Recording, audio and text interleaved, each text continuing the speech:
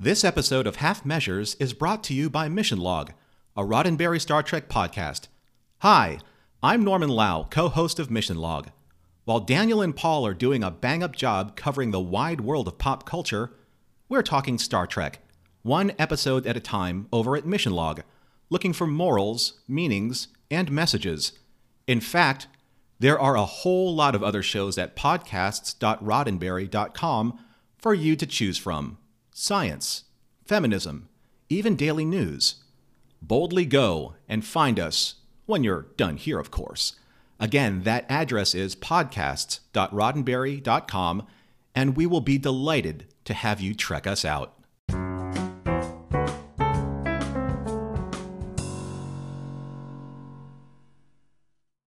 Welcome back to another episode of Half Measures, and I'm joined as always by my co-host Dan Whiting. Dan, how are you? I'm very good, thanks, Paul. Glad to be back. I see we've changed our podcast description from fortnightly-ish to weekly. Confident. It's confident, but it really excites me because, and I may be making a presumption here, but surely if I'm being forced to do twice the amount of episodes, that's twice the pay, right? Well, I think the problem is the unions are now involved, and our social media manager will probably get most of that revenue. But look, one day, Paul, one day. Okay. It'll all come out in the wash, I'm sure. Okay, right. Well, we'll work on that. Maybe if we do, half the time, it'll still work out the same for me money-wise, which, half of nothing is still nothing, right? Exactly. Look, as soon as I get a paycheck, you'll get a paycheck. So That's good. Yeah. Okay. Well, enough with the niceties, because I know we've been watching a lot of television and movies because that's what we do. So I'm going to jump straight into the usual tradition and say, Dan, what have you been watching? We're straight down to business, aren't we, Paul? I love it. Normally there's some pre-banter, some warm-up. I haven't got time for your banter. All right. I'm in. So, I have been watching quite a few movies actually. So over the last weekend, basically, we thought let's watch some movies for a change of pace. Still trying to sort of find that Homeland filler. I didn't really feel like there was a lot of movies out. We were watching these movies on iTunes, and so we really were just going, "Oh, that looks all right. Let's give it a watch." There wasn't much thought or research going into these. So, and there's about 5 of them. So, let me share with you the joys of my Saturday night movie watching. Here we go. So the first movie we watched is a movie called The Kill Team. So The Kill Team is basically a movie based on a true story set in Afghanistan, where a commanding officer and some of his soldiers are basically committing murders, and it's a bit of a it's kind of the tale of one of the soldiers involved and his moral dilemma of something wrong is happening here and I need to do something about it. Look, it was all right. I don't know if I could necessarily recommend it. It's got Alex Skarsgård in it. It was okay. If you watched it on normal television accidentally, you'd probably have a good time. Yeah. How am I watching this if I'm in New Zealand? What platform am I on? So all of these movies I'm going to talk about are iTunes. Okay. Yep. So look, I'm not going to go into too much more detail about it. It was one of those true stories just where they kind of give you like a segment of the show, and then they kind of wrap it up with some text at the end, and it was kind of like, okay, like I guess the right outcome happened, but it almost probably could have made a better TV series, right? Maybe an 8-episode Netflix series or something. But anyway, it was okay. It filled in a bit of time. I look at the premise. I look at the premise, and it sounds appealing. I see the ratings are sort of middle of the road, and I think I would be drawn in by that premise as well. There's enough there to make me want to sit down and watch it. But yeah, I in IMDb, it's kind of action drama thriller. I don't know if I would use the word action or thriller. Probably more drama not much action. But anyway, it is a true story, so probably for the right reasons. Okay. The next one I watched, another semi-wild card, is a movie called Guns Akimbo. So, Guns Akimbo stars maybe one of your friends from the UK, Paul, Daniel Radcliffe, aka Harry Potter. Harry Potter. This was actually quite enjoyable. This movie reminded me a lot of Ready Player One. Have you ever seen that movie? I love that movie. So this is one of those movies where pretty much knew nothing going in. It's over the top kind of action violence. Reminds me also a little bit of the Scott Pilgrim movie. It was a really good popcorn movie, to be honest with you. The action's fun, the story's not too bad. Parts of it, I actually believe, were filmed in Auckland. A bit of a New Zealand link. Yeah, I just spotted Rhys Darby's in it, so that's always a worthwhile watch. Yeah, look, he plays a quirky character in there. It's a really enjoyable throwaway watch. Nice way to spend a couple of hours.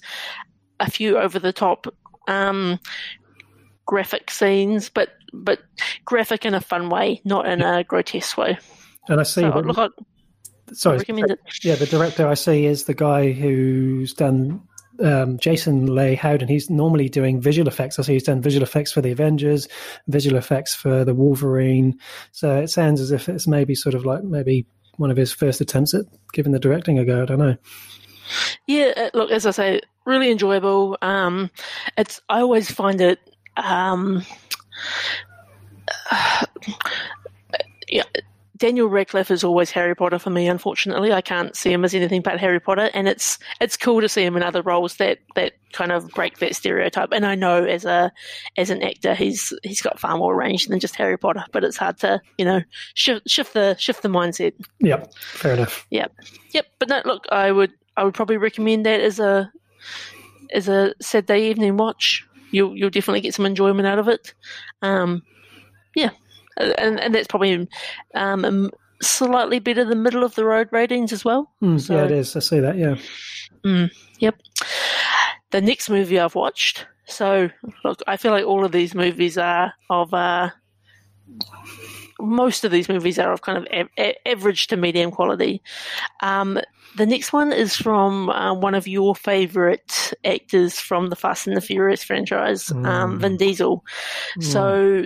Goodness. We watched the movie Bloodshot. So again, this was a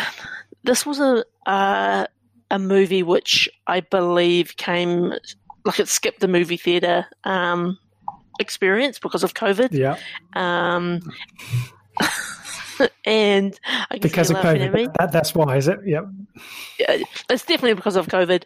And look, even the poster for this film, which I'm looking at right now, looks a little bit terrible, but it's a movie. Like, I actually quite enjoyed this movie, and it reminds me, like, it's a little bit Fast and the Furious. It's a little bit Triple X. It's a little bit what's that Tom Cruise movie, like Day After Tomorrow, the one that keeps repeating. Oh, Edge of Tomorrow. Edge of Tomorrow. It's a little bit of that, and it's actually quite a good story, despite some of the traditional over-the-top Vin Diesel moments. And there's some there's some genuine laugh-out-loud moments. And I'll share one of them with you because I'm not sure this is going to be on the top of your watch list. But in one of the early scenes, Vin Diesel's a soldier, and his wife meets him at the airbase. He gets off the airplane. As he's walking to her, and she's just pulled up in her convertible car at the airbase. Like, where's the security? What's going on? But he unbuttons his military shirt, and underneath he's just wearing the traditional Vin Diesel white tank top, and it was laugh out loud funny. But okay, that was probably the cringiest thing in the whole movie. But beyond that, I'd actually put it up there with Guns Akimbo. It's not a bad watch. You put it up there with Guns Akimbo. Wow, I'm surprised I didn't put that on the poster. Amazing. I've got another laugh out loud moment for you, and that's the tagline on the poster, which I'm also laughing at, which is, "You don't need a past to have a future. Superheroes are getting an upgrade." Honestly, I'm sold. If I wasn't sold on Vin Diesel already, I'm now sold just on the poster. Amazing, Dan. Yeah, no, look, give it a go. Give it a go. So, but maybe we could recreate that poster. It's almost as good as Guns Akimbo. I feel like I'm a judge on the X Factor now, and I'm just saying, next. What's next? Look, there is slim pickings at the moment on iTunes. And look, bear in mind, I paid to rent all of these movies as well, so... I want to understand your selection process, if it's like pin the tail on the donkey or if there's actually some sort of logic in this, because it's a fascinating, let's give this a go. It literally is, let's give this a go. And we're literally just scanning across the movies. Occasionally we might play the first, 20 seconds off the trailer. And if that kind of looks appealing, we'll be like, all right, let's give that a go. And because we started early on a Saturday afternoon, and we sort of thought, let's watch a couple of movies. It'll be fun. Mm. And look, they passed the evening away, and they were definitely a fun time. So another one for you. Yep. Another classic. So I also watched Rambo: Last Blood. We've just lost the last subscriber. Congratulations. It's amazing. Now my rationale for watching Rambo: Last Blood is a little bit different. This movie scores 26 on Metacritic, so sell it to me, Dan. Here we go. Okay, so first of all, it was the iTunes 99-cent movie of the week. Okay. And I thought, I can't go wrong, 99 cents, let's give it a whirl. I enjoyed the Rambo films growing up. I know they've got a little bit crazy. This was actually Samara's first ever Rambo film, and her comments to me for days afterwards is that movie really messed me up, and I'm never watching any Rambo ever again. And it is everything you could possibly imagine. Minimal quality acting, a bit of over the top, a bit's maybe a bit light, over the top action, violence. I actually thought the story wasn't too bad. I feel like it was actually quite a fitting end to the Rambo trilogy. Trilogy? Sorry. I'm counting trilogy, 5. 5, sorry, I don't know why I said trilogy. The Rambo saga? Yeah. Whatever we want to call it. It made me want to actually go back and watch the other Rambos, because at the end of Rambo: Last Blood, they actually play a montage going all the way back to the first Rambo, and I was like, I'm ready for this rewatch. I'm interested. And I actually think, I know that these movies get a hard time, and that Rambo's kind of this, I don't know, he's kind of portrayed as this borderline Neanderthal kind of robot soldier, but I actually do think there is a bit of depth to this character, and it is a lot about, I think, the PTSD and fitting in to society post being in a war. I think there is a depth there, but you have to look for it. It's not, it's not just there for the taking. I'm giving you a pretty hard time. The truth is that I love a movie like this. We talked last week about B-grade movies, or maybe the week before, and I would be the same. I would want to go back. I would want to go First Blood, Part 2, Part 3, the whole lot. Yeah. Look, if you're a Rambo fan, I actually think you'd enjoy it. And so the basic sort of premise of this Rambo, so this is basically John Rambo's gone home as such. He's back home on the family farm, I guess. Mm-hmm, yeah. And there's a few unexplained things in the film, like he's kind of built these tunnels all over his farm, like your standard Looney Tune. And his the person who's living within the house, like it's I'm not even sure what their relationship is, but she might have been the the cleaner or somebody. Amazing. Rambo's got a relationship with her daughter, and her daughter basically goes into Mexico to find her dad, and obviously then bad things start to happen. The Mexican cartel's involved, then Rambo's involved, and then the Mexican cartel come back to America. Not on Rambo's watch, I tell you. Brilliant. Those tunnels, they're coming in useful. I tell you what, I am actually honestly sold on this. I would watch it. So I have clicked add to watch list as I've been talking to you. So well done. You've won me over. Good. It's it is does have some very graphic, violent Rambo scenes in it though. So just viewer beware. I have watched one other movie as well, but I know that we're actually going to save that until later, which is The Gentleman. So I'll hold off on that. Excellent. But I did want to talk really briefly before I hand back to you to see what you've been watching. So I sort of mentioned last week that we're sort of looking for what's the next thing to fill the Homeland void. And after talking to, we went to see my family a couple of weeks ago, which is when we missed that episode of the podcast. And my family had been heavily involved in watching Outrageous Fortune and West Side, the New Zealand TV series. And Samara's never seen it. And we thought, should we check out? I've seen it, but it was a long, long time ago. Only Outrageous Fortune, not West Side. And so started watching that. And at first it was super cringy because it's 2005 New Zealand. It's really, really culturally inappropriate. Right. And it shows, I think, how much I think New Zealand has changed. But I think it's actually turned into a little bit of a sleeper hit for me. And we're almost finished season 1. I think there's about 13 episodes or so to season 1. And it's really fun. The characters are fun. It's kind of like a bit of a time capsule of going back into New Zealand, seeing what was happening in 2005, seeing the fashion, seeing the way people talk. And it's a good time. It's a good watch. I wasn't sure whether we'd be able to stick it out, but right. I think we're in. So we'll probably stick with that for a while. And of course, I'm still watching, slowly, albeit, but I'm still watching Rebels, and I'm still watching Seinfeld as well. So almost up to season 4 of Seinfeld. So, nice. So you are motivated through that.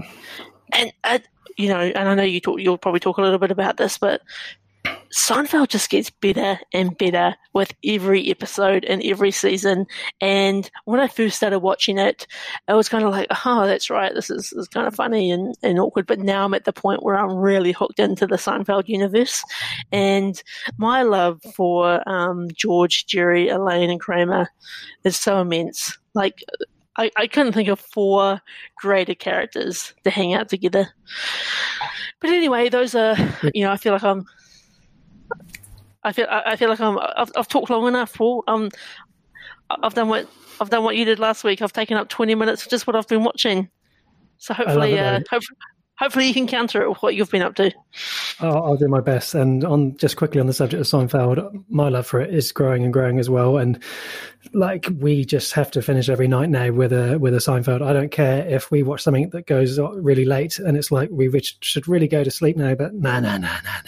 There's got to be a Seinfeld. In fact, the other day I said, I wish we'd called the cat Newman, just so that every time I saw the cat in the house, I could just give my best Jerry, hello Newman, and just that is amazing.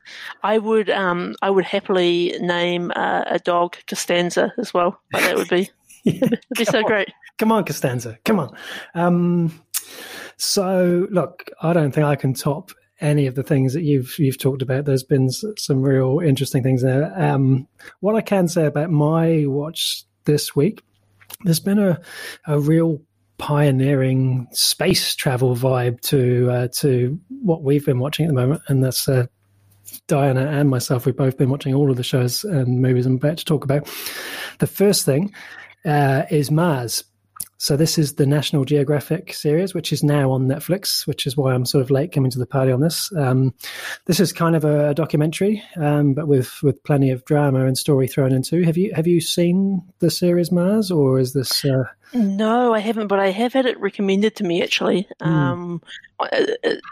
It's a sort of documentary, Yes, it's kind of it's part documentary, part fiction, and it's it's basically about 6 people that are traveling to Mars to colonize the planet in the year 2033. So obviously there's a certain amount of fiction right in there, but the scientists and people behind the real life mission show how they're going to achieve that feat. So it flicks between present day and 2033, which is how you get that mix of fact and fiction. And the two blend together really well. And all of the learnings and all of the insights in sort of the fact half of the show are so interesting. And there's people like obviously Elon Musk, all of the team at SpaceX, some of the best brains in that business of space travel, and it's really fascinating. Plus you've got people like Ron Howard and Brian Glazer involved, so from that point of view it's great production values. The scenes of space, the real scenes, and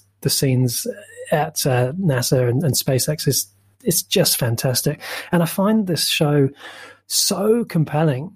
And so Diana and I have been watching one a night, and I just cannot wait to sit down and watch an episode each night. And when a show sometimes flicks between the past or the present, if they're doing like a flashback, and sometimes you're like, oh, I'm not interested in the past. I just want to. I'm but equally interested in both sides because they both have something really compelling about it. It's quite an emotional thing to watch because space travel, you get all the goosebumps when you see them at Mars. Things like Interstellar and The Martian and all those great movies. You just start thinking, oh, I need to rewatch that. I even thought I need to rewatch The Red Planet, which was the probably the worst ever, or Mission to Mars. There's some of those. What were they? Late 90s, early 2000s? I don't know, movies that were about Mars that weren't particularly great, but I just feel inspired to go watch them. So that's been really good. And look, I would like to talk about this in more detail once I've seen the whole show, but basically at this point it's I'm so glad that it came to Netflix, and I'm so glad it's finally I'm getting a chance to see it. It's really good. And so how many episodes was it, Paul? Was it 6 episodes? So we just so we just watched episode 5. Sorry, 2 seasons, each are 6 episodes, and so we're just on episode 5 of season 1. And so I have heard a few reviews saying that season 2 isn't as strong, which is a bit disappointing going in thinking that, but who knows? We'll see what I think. The other half of my space vibe TV watching is Space Force. So we've been watching that, and I think because I know you're watching it, we talked about it before, I think it would be good for us to review this in a pod in a week or so, or a couple of weeks when we're both finished, because there's enough in there that has hooked me in. And despite there being some pretty sort of obvious pitfalls here and there, and I think you touched on this last time we spoke, I'm laughing quite a lot. And the last episode that we just watched, I think episode 7 or 8, really strong. So that's the other half. Yeah, we could probably almost do that maybe next week. I really hope with Space Force, regardless, obviously with all the pretty negative reviews and commentary out there about it, I really hope they get to do a second season so they get at least a chance to kind of take this somewhere, because I feel like there's gold in that concept. Yeah, and it probably just needs a bit of polishing and refining, and I feel like a second season could really help land that. And I'm sure that people like Steve Carell and John Malkovich would have signed up with some sort of guarantee, perhaps, that there was more than one. I don't know if they have the power to do that, but in my mind, the amount of money that they've poured into some of the production and the sets, and that it looks like they've spent a fair bit of money. It's really visually, it's really enjoyable to watch. It's really good. I think this is the exciting thing about using platforms like Netflix as the distribution mechanism, because it's quite different to mainstream TV, isn't it? It's, Netflix has got complete visibility over all of the viewing numbers, how many people are sort of sticking around. Obviously, they have all the intel on what the press and social media is saying about it. But I think if this was actually a NBC TV show, it may not have got a second season. But I think because it's Netflix, and because I think a number of big names attached, I feel hopefully pretty confident that it will get another season. Fingers crossed. But yeah, I think let's do a deep dive. Yeah, and look, I think you're right. It's going to get that second season because people like us are going to, be really picketing for it. The other show I've been watching is Snowpiercer. So I talked about this last time. This is a weekly release of episodes, so there's only been 4 episodes released. But all I can say for anyone who's thinking, am I going to enjoy this or not? If you enjoyed the movie, I think you enjoyed the TV show. Bong Joon-ho, who did the Snowpiercer movie, he's involved in the writing of this, and Josh Friedman who's the sort of the creator of the show. I've always enjoyed what he's done. Stuff from Terminator, Dark Fate, Terminator, Sarah Connor Chronicles. So yeah, that's been a really enjoyable watch. Coming into movies, we watched a movie, Deepwater Horizon, which is a 2016 movie. Have you seen this one, Dan? I have. It was a while ago now. I feel like I might have watched it on a plane, actually. I feel like you're on planes all the time because the number of times you said, "I'm pretty sure I watched that on a plane." I feel like it's my place for watching. Like back when you're allowed to travel around the world and borders were open. Yeah. It was always a great opportunity to watch those movies that I probably wouldn't hire it, or if it's not out on a streaming platform, I'll jump on this movie.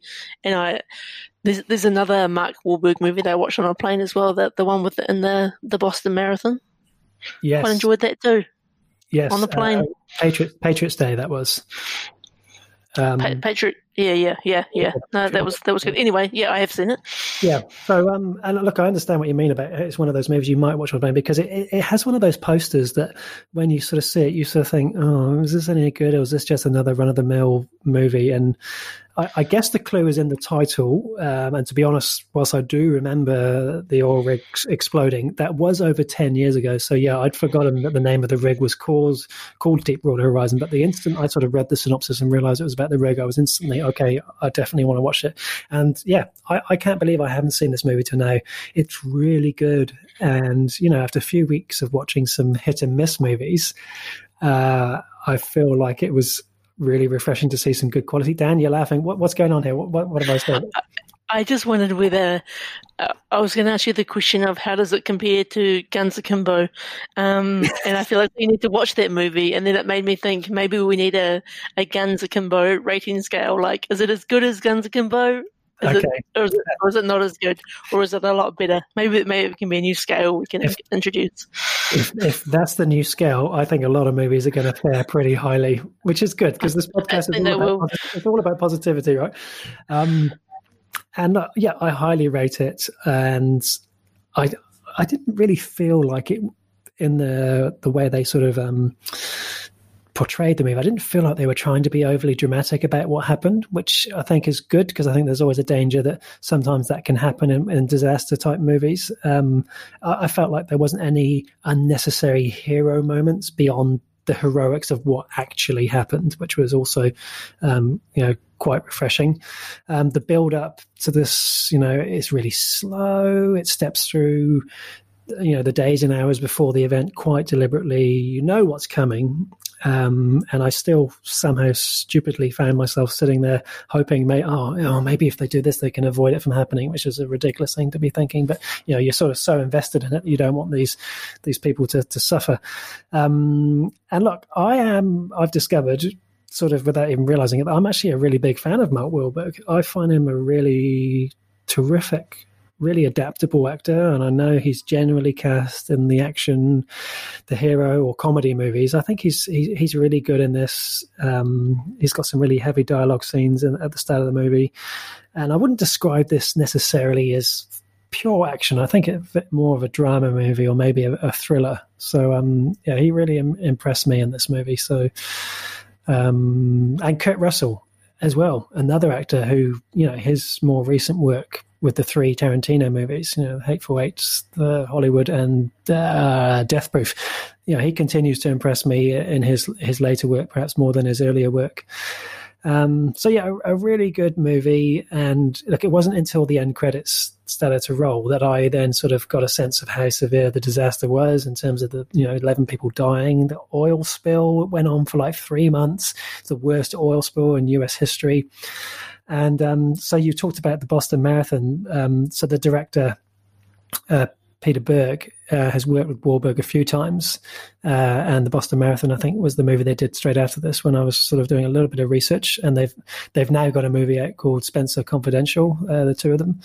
But yeah, I think he gets the best out of Wahlberg in this movie. I think you're right. Mark Wahlberg gets a hard time. But I agree with you. I actually really enjoy his movies, and I feel like he's been in more great movies than he has been terrible movies. But I would counter that with Spencer Confidential is probably one of the only movies I can remember starting and actually stopping because I thought it was terrible. Oh, interesting. I thought, this can't be too bad. It'll be on Netflix. Like, looks all right. Mark Wahlberg has probably got the goods, but didn't do it for me. Turned it off.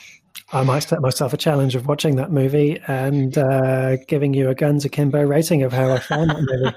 Because now I feel like the challenge has been laid down. Because you're right, for every bad movie or sort of average movie, because some people criticize him for Max Payne, which was actually a movie that I really enjoyed because I liked the game. But The Fighter, The Departed, he's put in some real decent performances. Oh, I agree. I think he's in The Departed, like his Boston character that he brings to so many movies it's great. I think he's really solid. So, and I think he's kind of the action hero of our generation. Like he's like. Is he maybe he's our Bruce Willis? You know what I mean? Like Bruce Willis is still, but he's getting a bit older now. But he's the younger version of Bruce, maybe. That's a good call. Maybe we'll get the social media manager just to tweet that to Mark and just say, hey, this is what we think, and see if we can get a reaction out of him. Yeah, look, this is probably the episode title that Mark Wahlberg's the new Bruce Willis. He'll come and listen to the episode. You'll hear us talking about Spencer Confidential. It's not going to end well.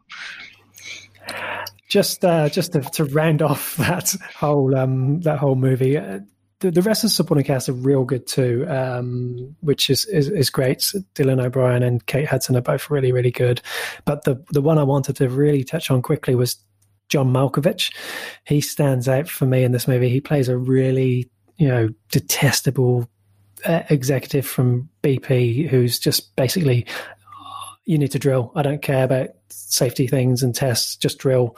And it's been interesting because I've been enjoying him over in Space Force, where he plays such a non-aggressive, scientifically focused sort of guy. And so to see him sort of as the villain of the piece was a real change. So look, this movie's on Netflix, so if you haven't seen it, that's Paul's pick of the week, I would say. And that's another great segment, Paul's Pick of the Week. It's got a nice ring to it. Rolls off the tongue. I like it. Let's see if we can do that. What else have I got? So, as usual, the mornings are beginning with Transformers. I would like to give a quick shout out to my 6-year-old daughter, who the other day I gave her a test and I named her 30 Transformers and asked if they were Autobot or Decepticon, and she got 24 out of 30 correct, which I thought was pretty good. So we're going to keep her on in the family, which is great news for her. We're going to keep her, and I also wondered whether you wanted to air that complaint that she's now cut you out of the weekend viewing process of Transformers. Yes, so this is a true story, Dan. You're quite right. So I had the episode lined up, ready to watch, and I went away to get some breakfast, relax Saturday morning, get some toast, maybe a cup of tea, and all of a sudden, as I'm making the breakfast, she's hit play, and I'm like, what's going on here? And she's like, come on, Daddy, you're taking too long. So no patience, just if you're not in the lounge when it's time to start the movie. Oh, it starts out the episode. That's it. You're out. I am both heartbroken for you and also admire her passion. So, yeah, that's good, right?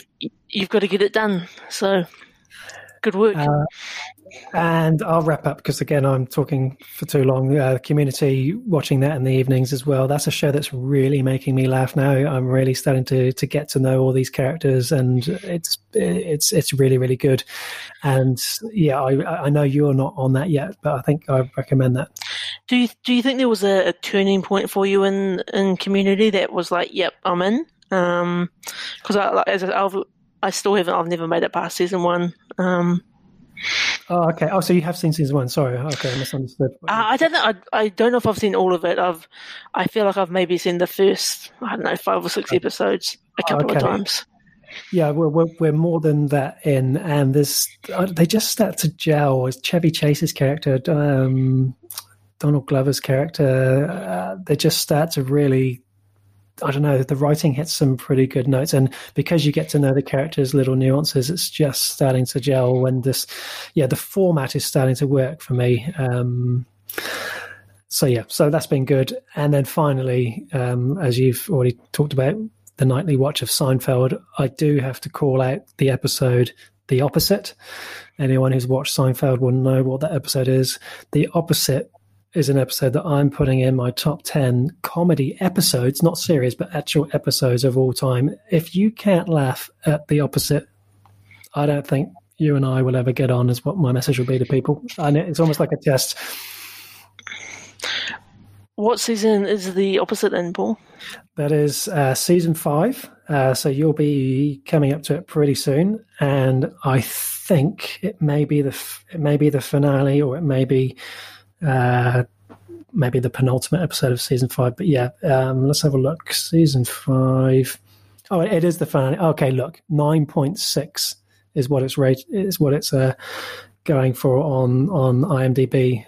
George decides to turn his life around by doing the exact opposite of what he would usually do in every situation, and look, I don't want to spoil it for anyone, but just when you've seen 5 seasons of George struggling, to see him walking around with a swagger, you know what it's like when he's confident. He's too confident. It's just so good. It's such a great way to finish the day. That's awesome. A confident George is a good George.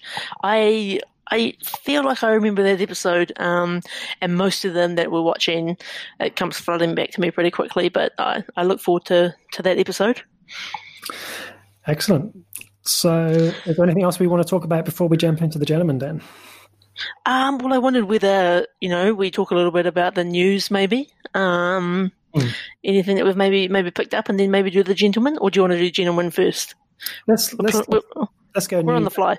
I know. Planning on the fly so that our listeners can enjoy it. Let's go. Should we go news and anything from the mailbag, and then we'll jump in? Yeah, all right. That sounds good. So nothing super major on the entertainment front that I thought would be worth talking about today. A couple of things that are maybe interesting, but as I say, nothing super major. Interesting to see that there's a conversation emerging online about the Goonies 2, and that it's been 9 years in kind of the making, or the script has been worked on or sort of thought about or considered. The Goonies is definitely one of my favourite childhood movies. I've watched it recently over the years. It still stands up. It's great quality. It's you can really see where Stranger Things has sort of picked up on that Goonies vibe. I think it would be pretty interesting to see a Goonies 2. I'm not sure if it's definitely needed, but I would definitely be there watching it. It may not be needed. It may not be needed, but I think we want it, right? Yeah, that's right. What else? Probably the thing that I would like to talk about, and it's a little bit, I guess, off kilter for what we normally talk about, is today they had the official announcement of the PlayStation 5. So, yes. Look, you can't have a bit of lazy TV watching without a little bit of lazy gaming. And look, PS5 looks pretty awesome. Looks like they're going to have 2 versions of the console, digital version, which doesn't take any discs, and then a version that takes discs, obviously, as well as digital. Looks like it's really increasing sort of the power and capacity, and some of the gameplay demonstrations that are starting to come out of it look pretty impressive. We've got some awesome game announcements that come with that. Spider-Man 2, a new Ratchet and Clank. It's going to come with Grand Theft Auto. Looks pretty exciting. I'm pretty interested. Does this sort of thing appeal to you, Paul? Look, it appeals to me as a person who used to game and then decided to have children, and now basically games with my children every now and then. What I'm most triggered about with this announcement is the lack of information around backwards compatibility, because what I really want, because everyone wants to play on the PS4 in this house, and if one person's playing on the PS4, the other person's shouting about the fact that they can't play on it. If I could have a PS5 upstairs and a PS4 downstairs, and I could use the PS4 game discs in either console, that would be perfect for me, and that would be worth an investment. Maybe not to start with, because when they first release, they're normally too expensive. But yeah, so did you watch I only saw the highlights. What can you tell me about backwards compatibility? So there is I'm not sure whether the backwards compatibility will work how you just described it. I don't know the detail to probably you'd want to fact check anything I'm saying here, but I know there has been lots of conversations about the PS5 and wanting to make sure that it is backwards compatible with PS4 games. I don't know what that means though. Is that digital version or digital and disc? I'm not too sure. I have also heard that again, this is sketchy, unverified information, that I believe it's from August or sometime around that this year, any game that's released for the PS4, there's an expectation from Sony that will also be backwards compatible as well. So right. So okay. Look, I think there's potential there for it. I'm not sure whether. Yeah, I think that the question for me in that scenario is that on a disc-based point of view, or just for digital downloads that they're backwards compatible? I'm not too sure. Okay. But look, it looks like interesting tech. Certainly does. You say that there's not much news in the entertainment world, Dan, and yet I should point out that this week was the week that saw the global announcement of Bill and Ted 3, Bill and Ted Face the Music. Now, this is, you talk about sequels that we don't need. I did not see this one coming, particularly because Keanu Reeves, since those movies, Bill and Ted's Bogus Journey and Bill and Ted's Excellent Adventure came out in the 90s, his career has sort of, skyrocketed, whereas his co-star Alex Winter maybe not so much. It feels like a movie that Alex Winter would have been sat there dreaming for, and Keanu Reeves would not go near in a million years, and yet he has. So that is exciting enough in itself. William Sadler is back as Death. Incredible. The trailer is very average, and yet I will watch it when it comes out. Maybe not in the theaters, I'd like to clarify, but when it comes out in some form of platform to watch at home. I remember as I guess an early teenager, maybe just before becoming, 12 or something, having Bill and Ted's Excellent Adventure on my Nintendo Game Boy, and I remember wanting that game. It was before the days you could tell whether a game was any good, like you just saw the game in the store. I think I got it for my birthday or something. I remember it being terrible. Kind of imagine some pixels jumping into a phone box and teleporting to new places and doing stuff. But the box art was enough to sell the dream. And those movies were definitely a big part of my childhood growing up. It's interesting because Keanu Reeves has got a lot of sequels coming out. He's got obviously Bill and Ted. He's got Matrix. He's got another John Wick. He's a busy guy. He's busy. He's great. And again, just like Matt Wahlberg, Keanu Reeves is turning into one of those actors that I'm just sort of always like, if they're on board, I will watch it on the strength of them alone. That's how it. I agree, and I love the whole meme ability. Love the internet and the love that the internet has for Keanu Reeves.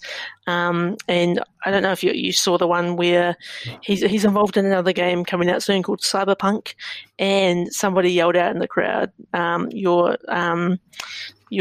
breathtaking," and you're breathtaking, and it's kind of he's considered such the wholesome personality of the internet, and yeah, I think he's great. I know we don't necessarily share the same view on John Wick, but John Wick on the Guns Akimbo scale blows it out of the water. Yes, it does. Yes, it does. Yeah, so I don't think I've got any other news. Yourself that you? No, I'm ready to hop across to the mailbag if you are. Yeah, let's jump into the mailbag. Let's do it. So from I'll cover off the Instagram and Twitter news this week. It's pretty quiet this week, but one little highlight for us was so last week we did our seasons 1 to 8 review of Homeland, and so the tweet that we put out for that got a retweet from Leslie Linker Galata, and she is the showrunner for Homeland. She's the executive producer. She runs the show. She also did Mad Men, West Wing, Pretty Little Liars, Twin Peaks. She's done a lot. She doesn't tweet that often either. A few indie projects, by the sounds of it. Correct. And she has a few indie projects. She doesn't tweet that often. And so the fact that she retweeted us is not only impressive, but then because she retweeted it, one of the stars of the show, Numan Aikar, who played Haqqani, he retweeted it with a comment saying that he was proud to be a part of the show. And then she retweeted that as well. So that's great. And we talked about this before because it's just that way of just showing a bit of appreciation for people that make these shows, because it's fantastic. So that's all I actually have this week. Pretty quiet in the mailbag. What about you? So, as we mentioned in the last week's episode, we've recently set up a Half Measures podcast Discord channel, which you can find the link for in the podcast notes to the show. And we've had a few people join already, which is really cool. And we've actually had a topic suggestion for a future episode from one Freckled Pretzel. Great username.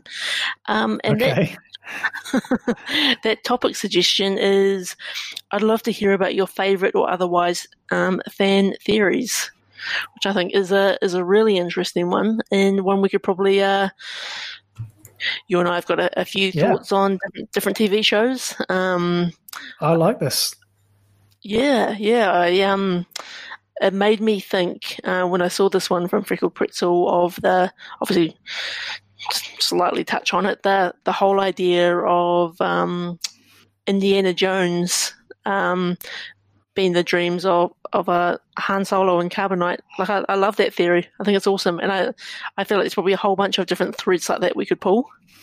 Okay, I reckon we should lock this in. A, because it's a brilliant idea, and B, because this Freckled Pretzel, thank you very much, has gone to the effort of suggesting it to us. It's fantastic, and it means that we don't have to keep coming up with the ideas each week, which makes it even more of a half measure for us. Look, and I think if you've got an idea for a show, a topic suggestion, jump on the Discord. Look, we'd love to hear from you. We'd love to sort of build a bit of a community around what we're doing. So, and that Discord link will be in the description of this episode on your podcast, so you can click on it to join the channel straight away. Yeah, definitely. I do have questions around what a Freckled Pretzel is. I presume it's a pretzel with like sesame seeds or something on it. I think we should leave that alone and just let our imaginations run wild, because I don't know if it's I just don't even think we should go there. I love it. It's a great username. It is. So yeah, that's all from me in the mailbag this week.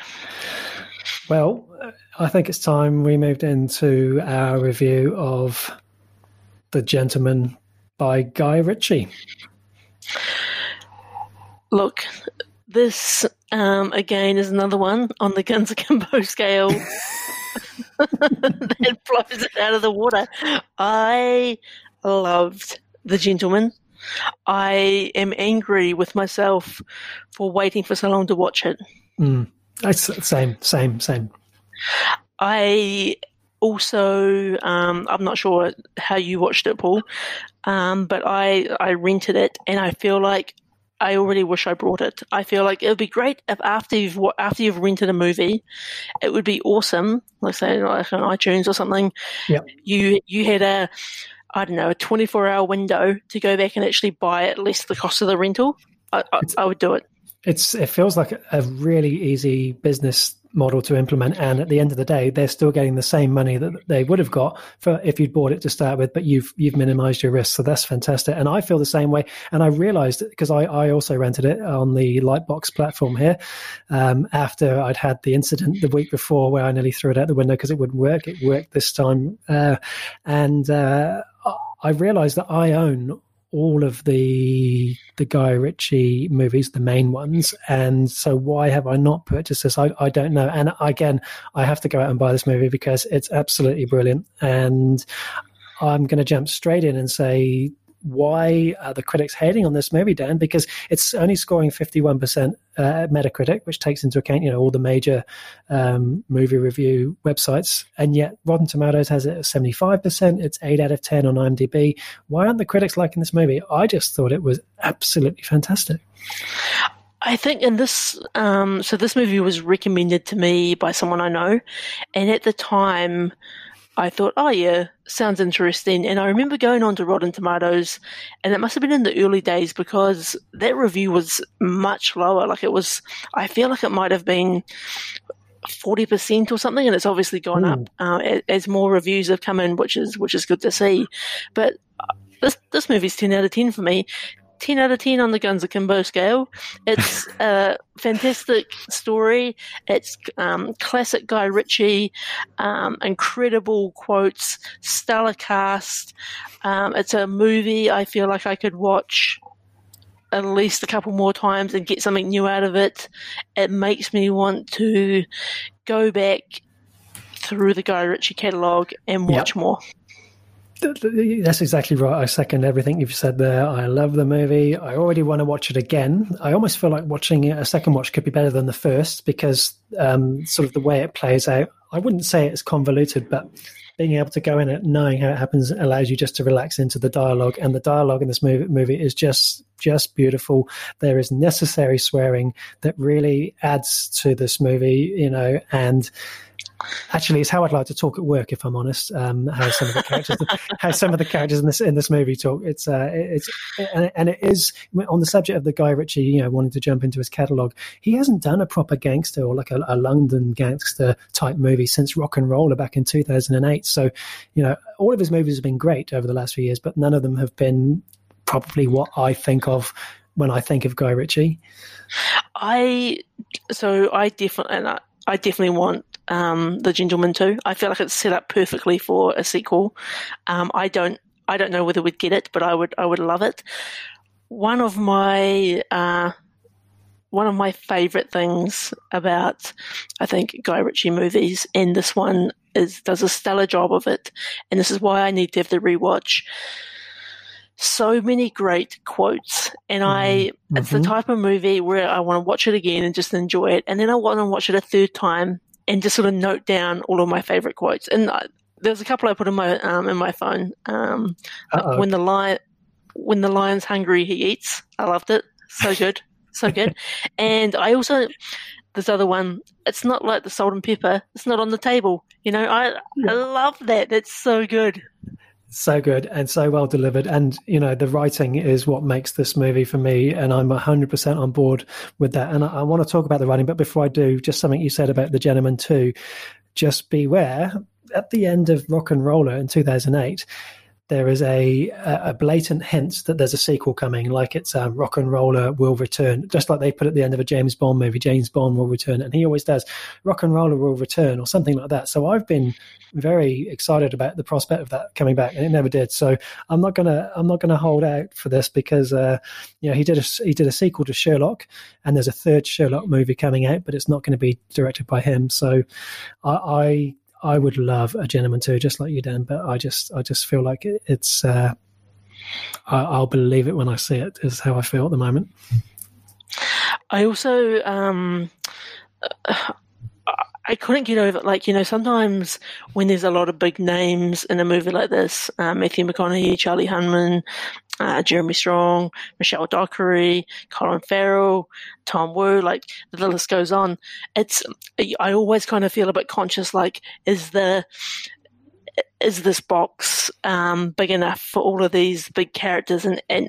And it is. And it's, I think to your earlier point, the writing is so top notch, and all of these characters are so fun. I feel like they're having a great time playing these roles. And Hugh Grant, we could probably spend another hour just talking about how great his character is. It's just enjoyable. Enjoyable. The cast are so strong, as you say. Matthew McConaughey as the lead, basically the lead as Michael. I have to say his voice is just delicious. It is. It's great. I mean, who can resist Matthew McConaughey's voice? Charlie Hunnam, who I don't know that well. I know you've watched Sons of Anarchy. I've only ever really seen him in the other Guy Ritchie movie, the King Arthur movie, but he's really strong in this movie. And as a Downton Abbey fan, watching Michelle Dockery playing Michael's wife, Rosalind, what an absolute contrast seeing her in this when compared to her playing that very posh and proper Lady Mary. So refreshing. And the two that stand out for me is Colin Farrell as coach, standout role for him, but the real star is Hugh Grant as Fletcher, because I've always liked Hugh Grant and I've seen him in so many movies, but I've never seen him like this before. And now I just want to see him like this every time, because just like Ricky Gervais managed to play David Brent and he fused Flashdance with MC Hammer's stuff when he was doing that dance, somehow Hugh Grant seems to have taken a little bit of Michael Caine from The Italian Job, a little bit of Bricktop from Snatch. He's thrown in just the right amount of inappropriate innuendo to make you feel uncomfortable be sat next to him, and then he's got all these amazing lines. For me, this is my favorite Hugh Grant movie. It's just, he's so good. Yeah, I definitely feel like this is going to be, I think we've talked about this before, sometimes you need that when your parents come to stay, you need one of those movies you can put on. I feel like this is a movie that my parents would love, and if they could stick with it, because obviously these Guy Ritchie films have got a bit of a few twists and turns, they'd really enjoy it. I think they'd enjoy the language, and they'd enjoy sort of the witty banter throughout. Another character I think we need to give a bit of a shout out to. I mentioned before Jeremy Strong, so he's from more recently Succession, the TV show, and I really enjoyed his character as kind of is villain the right word? To come up against Matthew McConaughey. I thought that was really well played. He's very strong in this movie, no pun intended. He really is. Yeah, definitely. I'm sitting here just cracking out to myself. Sorry, I am listening to you. This is really rude, but I'm just reading through some of the quotes from this movie, and you're absolutely right. It is just, there are so many. It's the writing that's, because Guy Ritchie as a writer-director is strong, and I think sometimes his direction has been really stand out. Like when you think about what he's done in Lock, Stock, or what he did in Sherlock Holmes, even some of the directing in that is really good, but it's the writing that is the strong half of this movie, I think. And his writing is alongside Ivan Atkinson, who he's done a lot of work with on other movies, and he's sort of getting older, and he's just I can't compliment it enough. I would go so far as to say, I wouldn't say it's my favorite Guy Ritchie movie, okay, but I would say it's probably the best written. And I think that's what you're getting at when you sort of talk about going back and wanting to watch it again and write things down. Yeah, I really enjoyed how you said it's not the best Guy Ritchie movie. Okay, like Ed Real, okay, mate. I often feel like after I've watched the Guy Ritchie movie, I'm like, this was the best one. And I wonder what it would actually be like, when we talk about this back catalogue, to go back and watch a whole bunch of them and maybe even kind of rank them in a bit of an order. Yes. Would be an interesting project in itself. I do. I know we have our sort of a WhatsApp conversation with ideas for the podcast that we go back to every now and then, and one of them is ranking the Tarantino movies. I think that and the Guy Ritchie movies would be a worthwhile endeavor, and something that would be really, really fun to do, because there's a lot of interesting movies that both those guys have done. Maybe what we could actually do, Paul, I know we've kind of been, again, just to build this agenda out on the fly, is we've been talking about having a homework movie or That's right. something at some point, and maybe actually, we could actually have some homework movies of some Tarantino movies or some Guy Ritchie ones or whatever it is. We could work through a bit of a back catalogue. I'd be really tempted by that. I do think about it a lot, and I do always think it's quite, sort of underhandedly, this could be my opportunity to make you watch a Star Trek movie. I thought about it this week because it was the 31st anniversary of Star Trek V, The Final Frontier, which was in my 10 Movies to Know Me podcast, and it got a lot of praise finally this week after years of hate. And I thought about that, but I thought, do I do that to you? Or do we actually just go away and actually watch some really good quality movies that we both enjoy? And something like we'll watch all the Guy Ritchie movies. Could be really worthwhile. Eh? It's funny you say that, and I am going to reluctantly say this to you, Paul. That Samara mentioned to me a couple of weeks ago, maybe we should watch some Star Trek. I'm like, get out of it. Yes. Get out of it. And then I was like, where would we even begin? And then we're like, we'd have to get Paul on the phone. Then he's going to get all excited. And then we're going to have to go through the history of Star Trek. Don't phone me. I don't like phone calls. Where to start? I'll stop you there. Okay. If we go down the path, I'll have a chat with you. Okay. Yeah. I feel like this is the episode in itself. Where to start with Star Trek? Okay. Yeah, I won't go there. I'm just biting my tongue, quite literally. It's look, we've been on the air an hour. You stop me now. Yeah, definitely. So look, I think we're both raving fans of The Gentleman. It's kind of a hard movie to talk about without giving away spoilers and things. Yes, that's so. And look, I guess what we can say, just to sort of, because maybe people are like, what the hell is this movie? This is about an American expat who's trying to sell his highly profitable marijuana empire in London. And that triggers a whole bunch of plots, schemes, bribery, and blackmail, and an attempt to steal his domain out from under him. And that's the official synopsis online. So if that doesn't sound like your sort of thing, then trust me, it will be once you watch it, because it's very well written, if I haven't already said that 16 times. Yeah. There's some other really cool moments in there too. Just I think seeing people of, kind of our age, Yeah. 30s, 40s, generous. Very generous. And just seeing them into, like, this is their profession, this is their job, and then just seeing them kind of interact with some punk kids. There's some laugh out loud great scenes with that as well, particularly with Charlie Hunnam. Really well done things. Very well done. And look, there's enough people, as I said, in that cast, someone, no matter who we're talking to right now, for those who are listening, that you have to be a fan of either McConaughey, Charlie, Michelle Dockery, Hugh Grant, Colin Farrell. There's someone in there for everyone, I feel. So, yeah. So, Paul, what, just out of interest, off top of your mind, what is your favourite Guy Ritchie film? For me, it's Snatch, and I'm pretty sure that would be unlikely to, even though Lock, Stock and Two Smoking Barrels was, of course, the classic that kind of, got him on the scene and everyone started getting into that genre.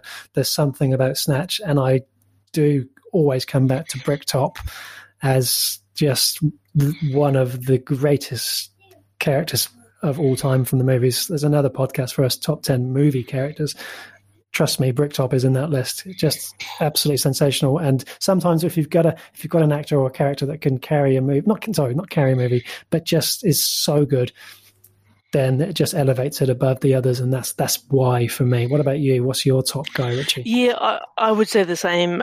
Snatch is so good. It's a movie I watch every couple of years, if not every year, and I always enjoy it. I would struggle, to be honest with you, to kind of rank these movies because they're all so good in their own way, but I would be up for the challenge. Definitely, The Gentleman would be in the top 3 for me. Yeah, I think you're right. Yeah. Oh, well, that probably just about brings us to the end of the episode almost. It does indeed. It's been a good laugh. It's been a lot of fun. There's been some good things we've watched, and now that we've got this Guns Akimbo scale, I feel like we are going to be, sort of setting the standard for other podcasts to follow if they're going to go out there reviewing movies and TV shows, right? Well, I think it'll be really clear to someone when you can say to them around the water cooler, it's not as good as Guns Akimbo. And they'll be like, got you. I obviously have to go and watch this movie now. So we'll see how that goes. As long as you keep it in the mediocre range like I have, this will work out. But if you come away from it thinking it's one of the best movies you've seen, it's really going to cause us some trouble. We're in trouble. Yep.